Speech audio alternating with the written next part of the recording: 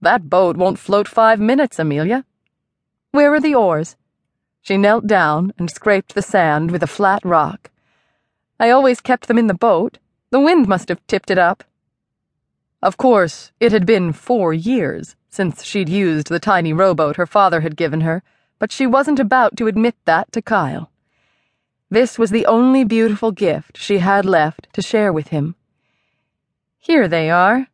She dug her fingers beneath one oar and tugged it from the mix of sand, soil, and rock. "Tip the boat over for me so we can knock the debris out of it. We are not putting that thing in the water." "Why?"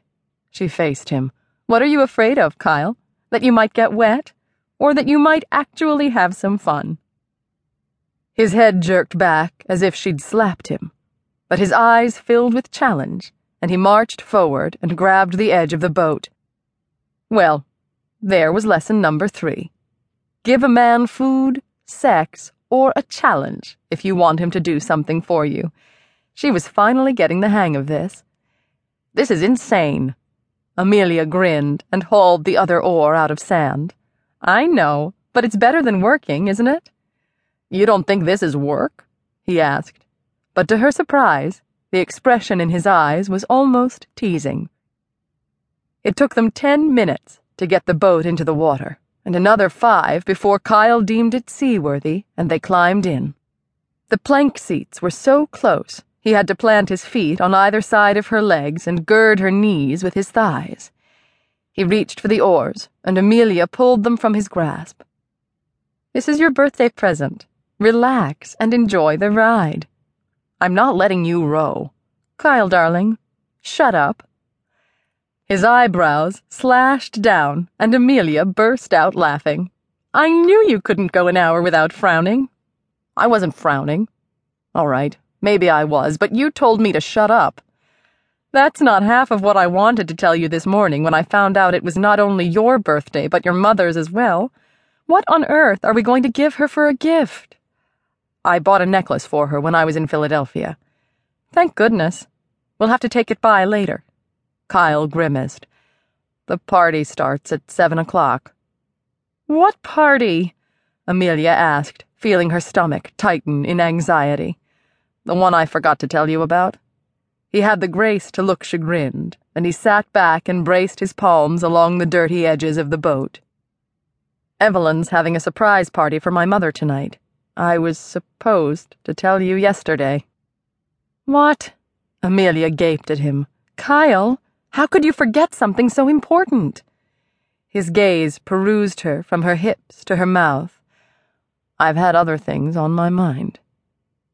Heat burned up her neck, but she forced herself not to turn away. Sunlight and leaf shadows flitted across Kyle's hair and shoulders. His eyes caught sparks from the sun, and Amelia admired her husband as she moved the oars through the water. "Where are you taking me?" "Down the river of truth," she said, then smiled at him. "As long as I'm rowing, I get to ask you questions, and you have to answer them honestly. If I stop rowing, it's your turn to ask questions." He grinned.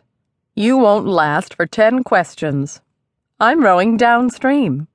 Guess who's rowing back?" He laughed, and her heart flipped. "You should do that more often," she said, still mesmerized by his wide smile and beautiful teeth. "You have a wonderful laugh, and it's so much more attractive than that frown you're so attached to." "Is that a criticism or a backhanded compliment?" "Both, but since I'm rowing, that means I get to ask the questions." He laughed. She could tell that he liked her sassiness. Kyle admired people with the nerve to stand up to him as she'd done that day at the mill when she refused to go home. He'd been sincere during their wedding reception when he'd said he appreciated a woman's intelligence.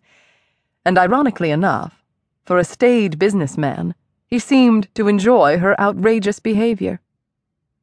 Thank goodness, because she felt wild today with the sun and breeze on her face.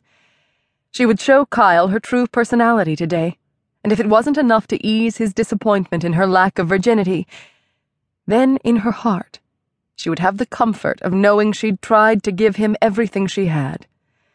At this pace, you're going to row all day, he said. But she knew he was picking on her. All right. Who is the smartest person you know? Boyd. A laugh burst from her, and she propped the oar handles on her knees. You're joking, of course. The boat swung sideways, and Kyle grinned. You don't know my little brother. Since he was 4 years old, Boyd has been able to manipulate, swindle, or charm his way in or out of anything. That includes work and paying the bar tab when he's the only one drinking. You stopped rowing. It's my turn. What? Amelia glanced down at the oars as Kyle dragged them into his hands, his face inches from hers. What is the most daring thing you've ever done? She could have said lifting her skirt for Richard, but that qualified as the stupidest.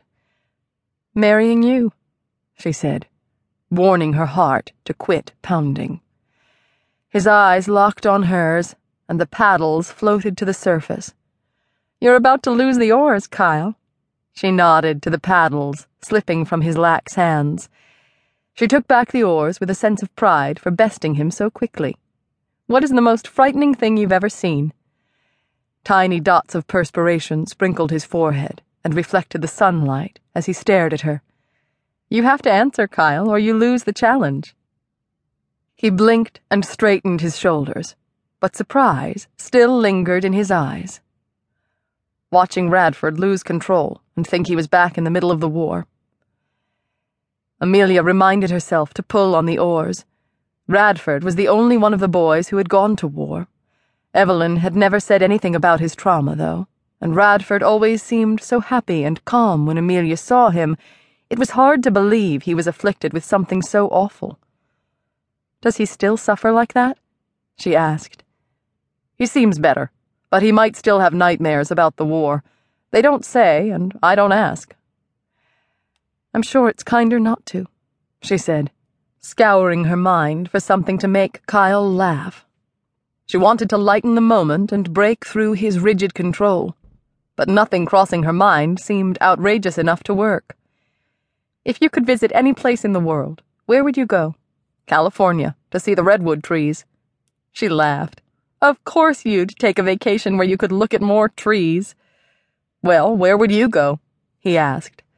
It's not your turn, but I'll answer anyhow. I would visit the ocean. I love the water.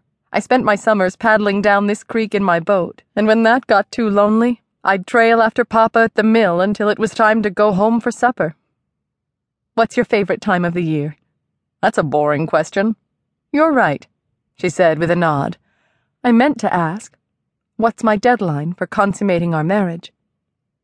His eyes shot open, and he gaped at her. I don't expect you to wait forever, Kyle. I just felt we needed time to get comfortable with each other. I want to laugh with you before I make love with you. He braced his fists beside him on the plank seat. Are you saying you're comfortable with me? No, she said softly. But I'm hoping to be soon. How soon? He leaned forward, his eyes growing dark. She met his intense stare, the oars forgotten in her hands. How soon does it have to be? She asked, praying he would give her a few more days. His mouth hovered inches from her own. Now would be a good answer. She gripped the oars. Then answer one more question for me. Do you think you can ever learn to care for me? Yes. He slipped the oars from her hands. Now answer my question. Are you afraid of me? She opened her mouth to say no, but she'd promised him the truth. She was afraid. With nothing more than a kiss or a touch, he had the ability to make her lose control. Her feelings were involved now, and she was afraid of getting hurt again. She met his eyes. Yes, I'm afraid. A little. Why? He leaned forward and brushed her temple with his lips. When are you afraid? When you make me feel like this. He lowered his mouth to her neck, and her eyes fluttered closed. What are you feeling now? He asked. his breath warm against her ear. Tense. Her chest shuddered as she drew a breath. Shaky. I feel that way too. He kissed the corner of her mouth. My heart is pounding just as hard as yours, Aimee. She drew back, wondering if Kyle had just called her by another woman's name. He clutched the oars in one hand and brushed the back of his knuckles across her cheek. I think of a softer name when I look at you. Aimee is a French name, meaning beloved. It suits you. He lowered his head, his lips a breath away from hers. Am I entitled to a birthday kiss? Yes, she whispered, and he kissed her. The seductive swirl of his tongue made Amelia forget they were in a rotted little boat in the middle of Canada Way Creek, where any passerby could see them. His shoulders tensed as he dragged the oars into the boat, but he didn't stop kissing her. He took it deeper, slower, until Amelia felt her bones melt and raw. Needy desire burned through her body. He circled her waist and tugged her toward him. She half stood to shift herself onto his lap, and the bottom dropped out of her world. Literally. Her foot burst through the rotted bottom of the boat, and she fell backward as water gushed in around her shin like a small geyser. Kyle gripped her waist and glanced down to see what had happened. Amelia struggled for a few frantic seconds before she was able to wiggle her foot out of the huge, gaping hole. She glanced at the shore and knew there was no way they were going to be able to row her boat ashore before it filled with water. "Please tell me you can swim," she said, glancing at Kyle.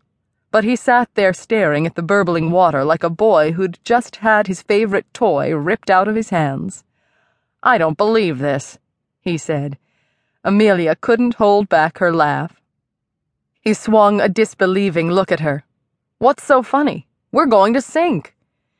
She was soaked to her calves, and the water outside the boat was within inches of sweeping over the sides, but she crouched there and laughed because Kyle's expression was so boyish and vulnerable it was precious.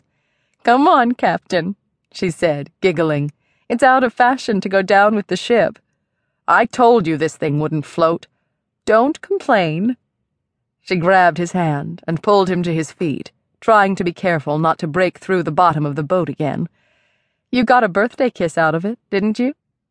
He grinned and jumped from the boat with her.